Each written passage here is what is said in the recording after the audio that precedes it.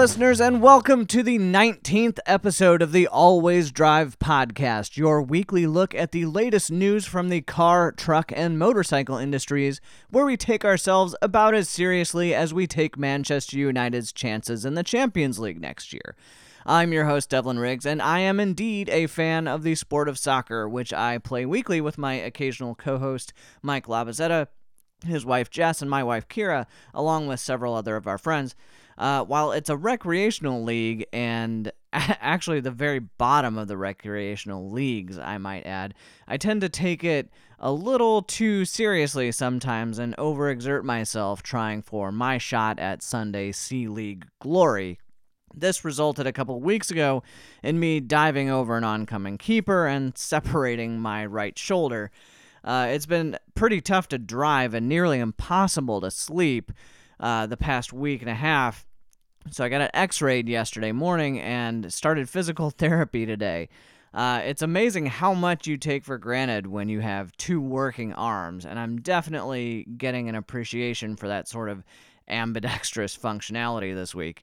In any case, you didn't come here to listen to me discuss my own flesh wounds. You came for car news, so let's get on with it.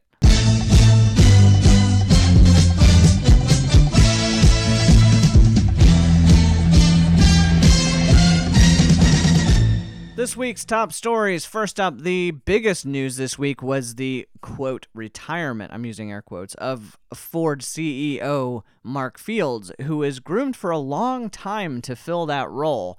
Ultimately, though, Ford hasn't quite kept up under Fields' leadership, with GM's launch of the all-electric Bolt beating Ford to a mainstream EV. GM also partnered with Waymo to advance their autonomous vehicle development, an area where Ford has fallen seriously behind. More than anything else, there was a sense that Ford had been rather slow to react to things and needed to be quicker on its feet to meet the evolving demands of consumers these days. And Fields was apparently not the guy to get the company there. Investors agreed, and Ford's stock price is down 35% since he took over in 2014. And as with anything in business, if the shareholders don't have your back, you better start to pack. And that's not actually a real business saying. I just made it up, but it really sounds like it should be one, right? So let's try to get that going. Fields is going to be fine, though, with his golden parachute carefully woven with $58 million worth of cash and stock options. Being CEO is truly the only job where when you get fired, you also win the lottery. That must be nice. Ford has appointed Jim Hackett as the new CEO, and he'll look to start shaking things up immediately with some fresher products and faster product cycles, though we may not really see anything from the effects of his work until around 2019. We will, however, see what kind of shock this is to Ford's corporate culture and their system, and maybe they'll start being more competitive moving forward. Also this week, LeEco, which is the Chinese parent company of definitely totally real electric car maker Faraday Future, announced its plans to eliminate 325 jobs after failing to raise enough money to keep those people around. There have been reports from Electric that dozens of employees have also been walking out after reading the writing on the wall and trying to escape the sinking ship. Faraday has insisted to Forbes that these layoffs and the departures at the parent company and at Faraday itself have not impacted its plans to build a factory and a car by the end of next year, which is surely only a greater sign that they really have no idea what they're talking about or doing. As further evidence, Faraday Future's CFO Stefan Kraus has tried to reassure employees by telling them that the company hopes to raise $1 billion to keep their plans on track. As far as reassurances go, that's like me saying I hope to be the first person to circumnavigate the world in an amphibious 1991 Acura NSX. I have no idea how that would happen, and I have no plans for how I might get that to work, but hey, it could theoretically happen, so that's confidence-inspiring, right? In diesel news, there's a lot of diesel news this week. I'm trying not to bore you guys too much with it. Fiat Chrysler was sued by the Department of Justice and EPA, both of whom were apparently not satisfied with the company's efforts to resolve their diesel cheating issues. This is fairly different from the Volkswagen Dieselgate crisis, though, and it basically comes down to one thing, which is deception. For a bit of background, cars are allowed to exceed emission standards under certain normal driving conditions and for various reasons, be they safety or reliability. Auxiliary Emissions Control Devices, or AECDs, are what allow the car to exceed emission standards, and AECDs must be disclosed to the government so they can say whether or not they're legit. Basically, Fiat Chrysler dropped the ball on this, much like they do on a lot of things. And so these AECDs were basically acting like defeat devices in the car, allowing them to belch out additional nitrogen oxide at a higher than allowed rate under normal driving conditions. That's a no-no, and the government has called them out on the tech, which was in more than 100,000 Ram 1500s and Jeep Grand Cherokees. While the settlement they inevitably reach won't be anywhere near what Volkswagen saw, it'll still be expensive and still could have been prevented if people at the company would have just done their jobs. GM was also sued today, actually, for more than 700,000 Silverado and Sierra diesel pickups, which the government claim make use of a defeat device to circumvent testing. GM and its co-defendant Bosch, who actually makes most of GM's diesel components, are calling the lawsuit baseless and have vowed to fight it tooth and nail.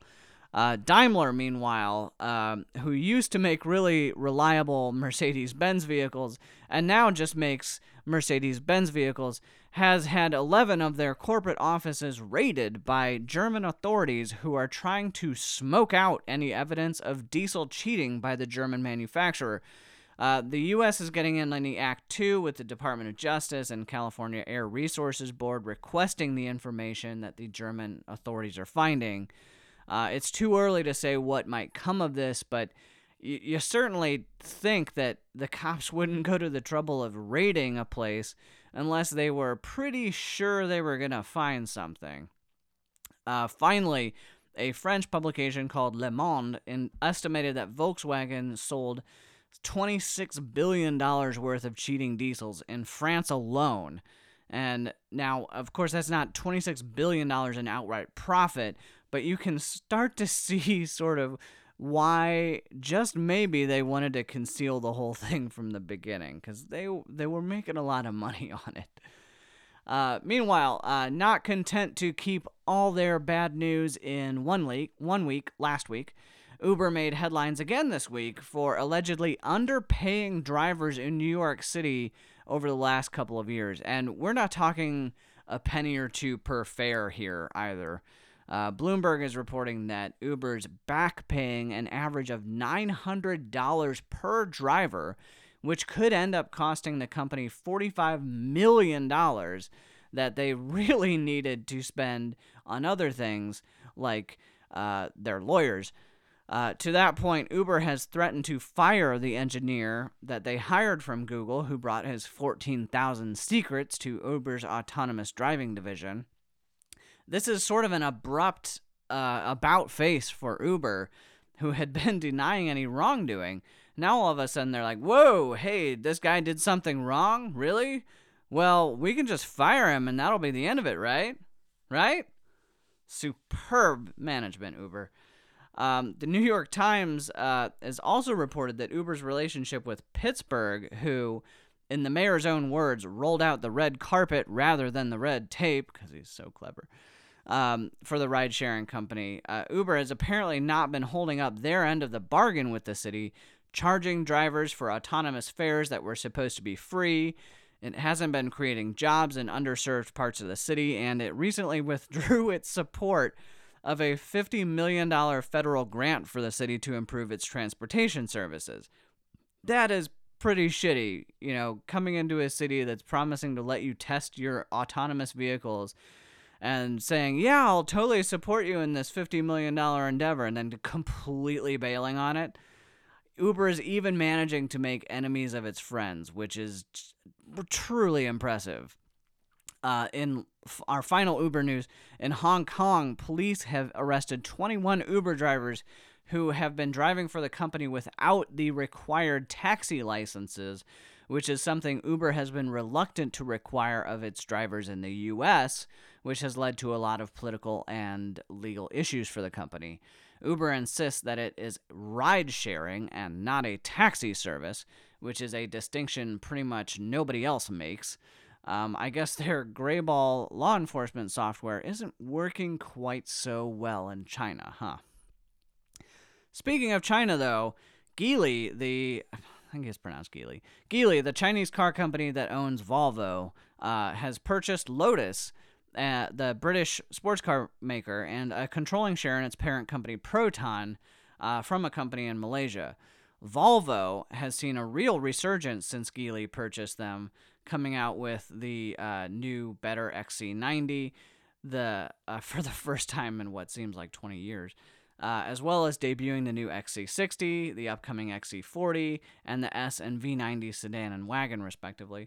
Geely is hoping to engineer the same sort of turnaround for Lotus, who delivered the first profit in the company's history just last year, while selling only the Evora, the Elise, and Exige, which is really just a hardcore Elise, and the track-only 311.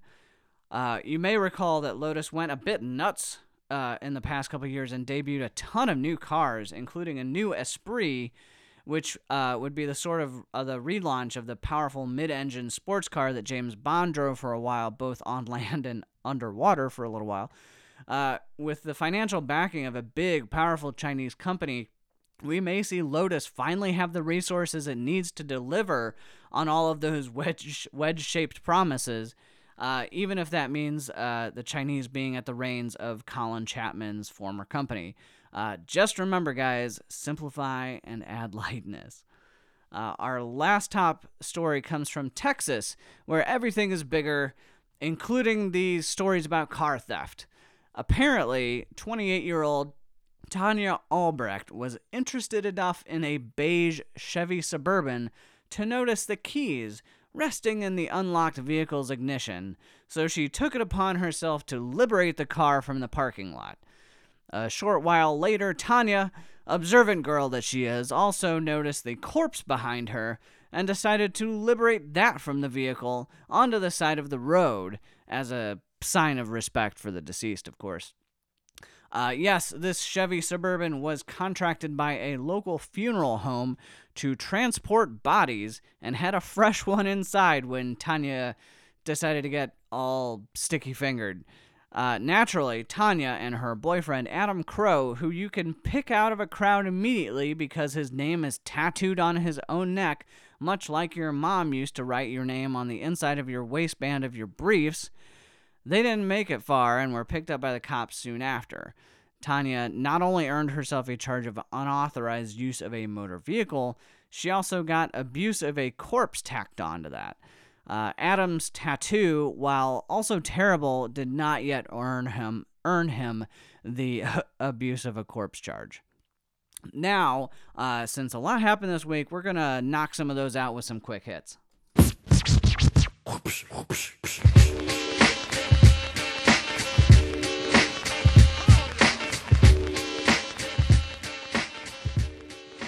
We learned this week that the Tesla Model 3, which Tesla would like you to know is not the third generation Model S, will do the 0 to 60 sprint in 5.6 seconds, which is comparable with a lot of sports sedans that make around 300 horsepower, making it a pretty good bang for the buck at $35,000.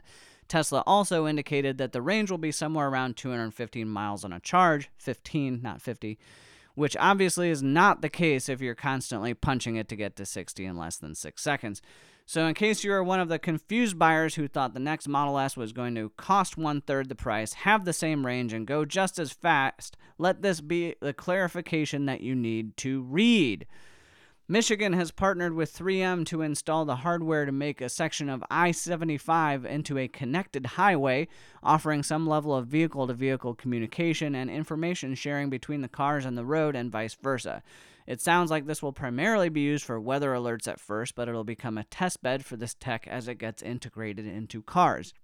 The stretch of the highway could become pretty important in terms of determining the overall viability of physical vehicle-to-vehicle infrastructure, or could just mean more traffic will get in the way because auto companies will be using it for testing all the time. Anyway, enjoy, Michigan drivers. German auto parts company Bosch announced this week that it has developed a prototype vehicle-to-vehicle communication system to let motorcycles and other vehicles communicate to each other to reduce the risk of accidents. They say this sort of digital protection shield could prevent nearly a third of all motorcycle accidents. They have focused on motorbikes here because riders are 18 times more at risk of being killed in an accident than car drivers, and because car drivers can't be bothered to put down their phones in order to avoid driving over motorcyclists. Unfortunately, it still relies on drivers to take action rather than taking control from people like Gina, who is looking fresh to death today and simply has to Snapchat Chad while her mascara hasn't started running because of some drama that'll probably happen with Janice before lunch again. Bitch. Also in Germany this week, Mercedes broke ground on a €500 million factory to develop and assemble lithium-ion batteries for the company's electric cars. It's being called Germany's answer to Tesla's gigafactory and is part of a €1 billion investment by Daimler, which is getting set to launch several electric cars under the EQ name in the next couple of years. Although they have yet to release a single car, Mercedes-Benz expects electric cars will make between 15 and 25% of its sales by 2025. To meet that goal, they're going to have to move much faster than the average Mercedes drivers take to change lanes. In other news, every year Shell, the oil company, holds its Echo Marathon, which challenges students to participants to eke maximum fuel efficiency out of an internal combustion engine using Shell's products, gasoline or hydrogen. Full disclosure, I used to work for Shell's PR company, but they sure as hell aren't paying me to talk about this or anything. It is, however, worth mentioning because of the impressive numbers that get put up each year by participants. This year, for instance, the winners were from Université Laval of Quebec, Canada, whose 2-horsepower engine managed an incredible 2,713.1 miles per gallon. Granted, these are at low speeds with body shapes designed to be extra slippery and with skinny bike tires that are super low rolling resistance. In fact, a bicycle may actually end up being a more reasonable vehicle to commute with these being tested, but it's neat all the same that they're encouraging this sort of innovation. South Beach Diet and Weight Watchers be damned. If you want to stay your current size and keep off those extra lbs, what you should really do is pay Aston Martin between $3 and $4 million for one of their new Formula One inspired, even though the company doesn't compete in Formula One, Valkyries. Why is that, you say? Well, because you're handing over so much money to a bunch of reasonably responsible British people, they will actually take a 3D scan of your body in order to build you the seat that most appropriately conforms to your own measurements, meaning your bucket seat would have bolsters, padding, and space for your love handles. Speaking of Aston Martin, the company has announced this week that it has signed a long-term partnership deal with New England Patriots quarterback Tom Brady. CarScoops reports that in this series, Brady will look to share his visualizations of where he sees beauty within sporting moments, as well as what continues to drive him after already having won 5 Super Bowls and 4 MVP awards. Aston Martin VP and Chief Creative Officer Marek Reichman said, "Tom is an inspirational leader and athlete who clearly aligned with our view of Aston Martin. Rather unfortunately, Tom also aligns with everyone outside of Boston's view of total douchebaggery, so I'm not sure this was such a smart move by the company who once rebranded a Scion IQ and sold it to balance out their corporate average fuel economy." On the best coast, west coast this week, Mother Nature decided she'd had enough of our puny cars accessing San Luis Obispo and promptly initiated a landslide that covers a third of a mile of California's Highway 1 south of the city. The rock and dirt is piled at least 40 feet high on the road, and the slide was actually large enough to change the coastline of the state. So if you are planning a Griswold-style family vacation along the California coast this summer, you may find yourself on a detour up the 101 past scenic Edna and Atascadero, where you should definitely stop and see the Charles Paddock Zoo, which I'm certain is not just Charles Paddock's backyard full of painted dogs. A recent Equitrend study from the Harris Poll showed this week that luxury brands marketing to millennials has been working. Millennials reportedly love luxury cars, especially Mercedes-Benz, to which the obvious response is, well, of course they do. Everyone loves luxury cars. That's why when car companies saw Ford come out with the Pinto, they didn't think, that's good enough. They said we can do better, and they have, but not everyone can afford luxury cars, particularly those same millennials. Conveniently, the study also notes that millennials are much less likely to actually own luxury cars than older generations. This poll follows other painfully obvious studies such as human beings enjoy chocolate and water most effective when wet. In his ongoing efforts to ease tension and make friends with other countries, Donald Trump today was recorded by several media outlets remarking on the German automotive trade surplus with the United States. Trump said, "The Germans are bad, very bad. Look at the millions of cars they sell in the U.S. We're going to stop this." Predictably, this comment went over super well with everyone in the auto industry as well as everyone in Germany, and in no way illustrated a lack of knowledge about how economics works. Finally this week, as proof that Americans can't ever have nice things, New Zealander Scott Dixon, who had just won qualifying for the Indy 500, was held up at gunpoint and robbed at Taco Bell in the virtually vacant metropolis that is Indianapolis. He and three-time Indy 500 winner Dario Franchitti were held up while waiting for Dixon's cheesy gordita crunch, primarily because McDonald's was closed and there was literally no other option on Sunday night in Indianapolis. While normally Taco Bell customers are robbed of dignity, a feeling of cleanliness, and the contents of their bowels, Dixon and Franchitti only handed over what was on them, which did not include the vintage Rolexes that they had outside in their car. If ever there was a reward for racing around a circle 500 times, this is certainly it. Now let's take a look at some of the new cars this week.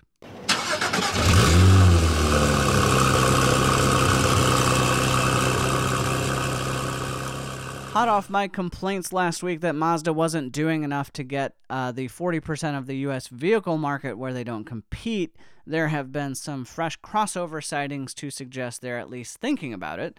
The company already has the small CX-3, the medium CX-5, and the medium-large CX-7, and the large CX-9, but they are apparently testing a medium CX-4, which is like the CX-5 but less usable, and a large medium-large CX-8, which is like the CX-9 but also less usable. These are apparently meant for the Chinese market, since Mazda rightfully thinks that they have the U.S. market well covered with 4 crossovers, which is currently equal to the entire number of other cars that they have serving other segments, and that's if you count the Mazda 3 and Mazda 3 hatchback as separate cars.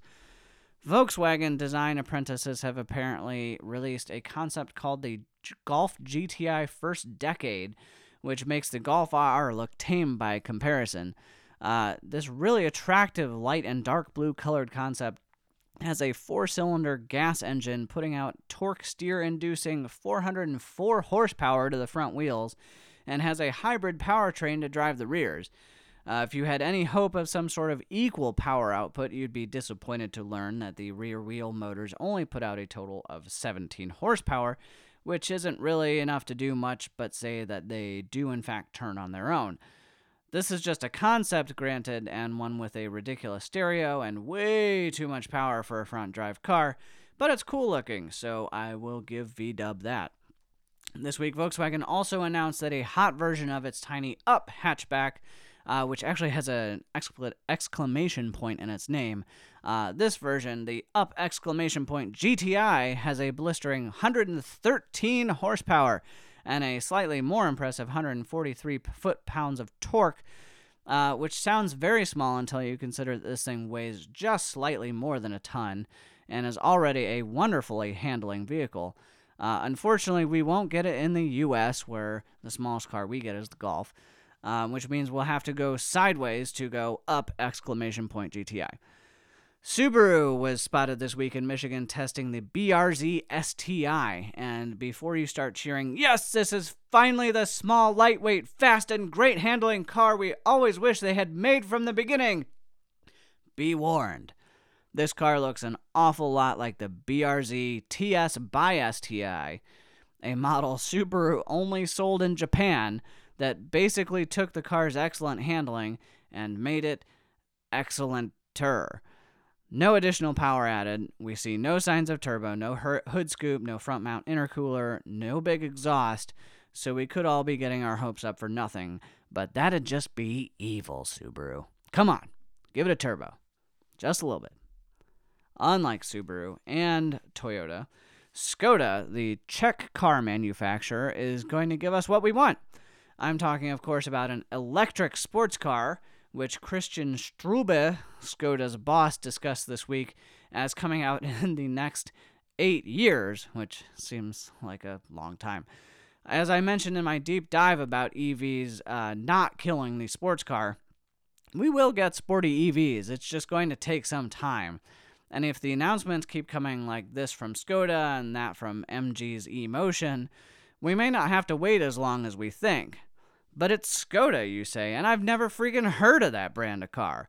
Well, they're owned by Volkswagen, a company that loves to share technology among its brands, so while we may not see a Skoda-branded EV sports car in the United States, we may see it as a VW or Audi model. So there you go.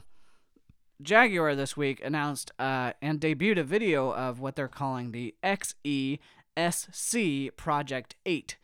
Basically, what they've done is taken their smallest sedan, the very beautiful XE, and dropped their largest supercharged V8, cranking out a ridiculous 590 horsepower. This comes after BMW announced their new M5, which is a larger class of car, and will have just 10 more horsepower than this Jag. Jaguar say that this, their most powerful ever street-legal car, beating both the F-Type sports car and the legendary XJ220 mid-engine sports car, will be a collector's car, and they're only going to make 300 of them, so chances are you'll actually have better luck finding and affording the M5. But man, this XE is pretty. If you like the idea of a fast truck, but you, like a true suburbanite, have never taken your truck off the road, may think that the Ford Raptor isn't a good fit for you, and you'd be right. Fortunately, Shelby, makers of the original Ford F-150 Lightning as driven by Brian Spillner in the Fast and the Furious movie, have come up with something just for you. It's called the F-150 Super Snake, and it has 750 horses of white racing striped chrome-wheeled limited edition glory. They'll only build 150 of them, and they'll each cost $100,000, but you know they're all going to sell out right before they get wrapped around a tree or telephone pole. As a quick note, the Workhorse W15, that range-extended hybrid electric pickup that I covered either last week or the week before, may actually be offered for sale to the public rather than solely as a government or municipal vehicle. To gauge interest, Workhorse has put a registration form up on their website so people can sign up to indicate a desire to buy it, though with no formal commitment, of course. If you're interested in a 460 horsepower truck that will tow 5,000 pounds and go 80 miles before using any gas, head to workhorse.com where you can register your interest there. It's a pretty cool looking truck.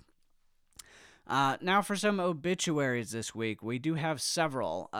Rumors have been swirling today that the Nissan Juke is going to feel the cold, hard steel of Nissan's axe as it prepares to launch the Kicks, a similarly sized SUV being built in Brazil. It's much more conventional looking and will probably appeal to a broader demographic than the Juke's, different styling. We'll confirm this next week if we hear that the rumors have been verified, but it's still a bit sad considering how far Nissan went out on a limb when choosing to sell the Juke at all. It's a really different car. Also, it was announced this week that the famous Skip Barber Racing School, which hasn't been owned by the actual Skip Barber since 1999, has filed for Chapter 11 bankruptcy protection because of some stifling debts that they've racked up. Since the school has some pretty attractive assets, it's looking good that someone will probably step in and buy the school and help fix up its financial problems, but by the time that happens, it may have to undergo some very serious changes that make it fairly different than what many drivers have experienced going through the school already. There are many driving and racing schools all across the country, but few with as much name recognition as the Skip Barber School. So it's really sad to see the school's current state of affairs, and hopefully soon we'll be talking about its rebirth. MotoGP rider Nicky Hayden died this week in Italy when the bicycle he was riding was struck by a car. Nicky was one of the rare Americans who really excelled in European motorsports, knocking 5-time in a row MotoGP champion Valentino Rossi off the podium's top spot in 2006. He joined the sport in 2003 at just 22 years old, a year after winning the U.S. AMA Championship and becoming the youngest rider ever to do so. The kid from Owensboro, Kentucky, who started riding dirt bikes at age 3, certainly did his country proud by being a modest, eloquent champion, and he will be sorely missed on the MotoGP grid. Finally this week, Roger Moore, the longest ever serving James Bond, passed away at age 89. In his various roles, Moore got to drive and became inseparable from some of the coolest cars of the 1960s and 70s, including the Lotus Esprit Turbo from The Spy Who Loved Me and For Your Eyes Only, the classic Volvo P1800 from his television series The Saint, or his Aston Martin DBS from The Persuaders. Moore was, by all accounts, a super nice, modest guy whose acting years were followed by many years of activism for UNICEF and other charities. While he's never been my favorite Bond, I know he was for many, and he was a really good guy, and we're going to miss him a lot. Next week, I will be back with a deep dive on how I got into cars in the first place, but we will call it a day here. For this week's call to action, I think a lot of our minds are on Manchester and the bombing of the Ariana Grande concert there.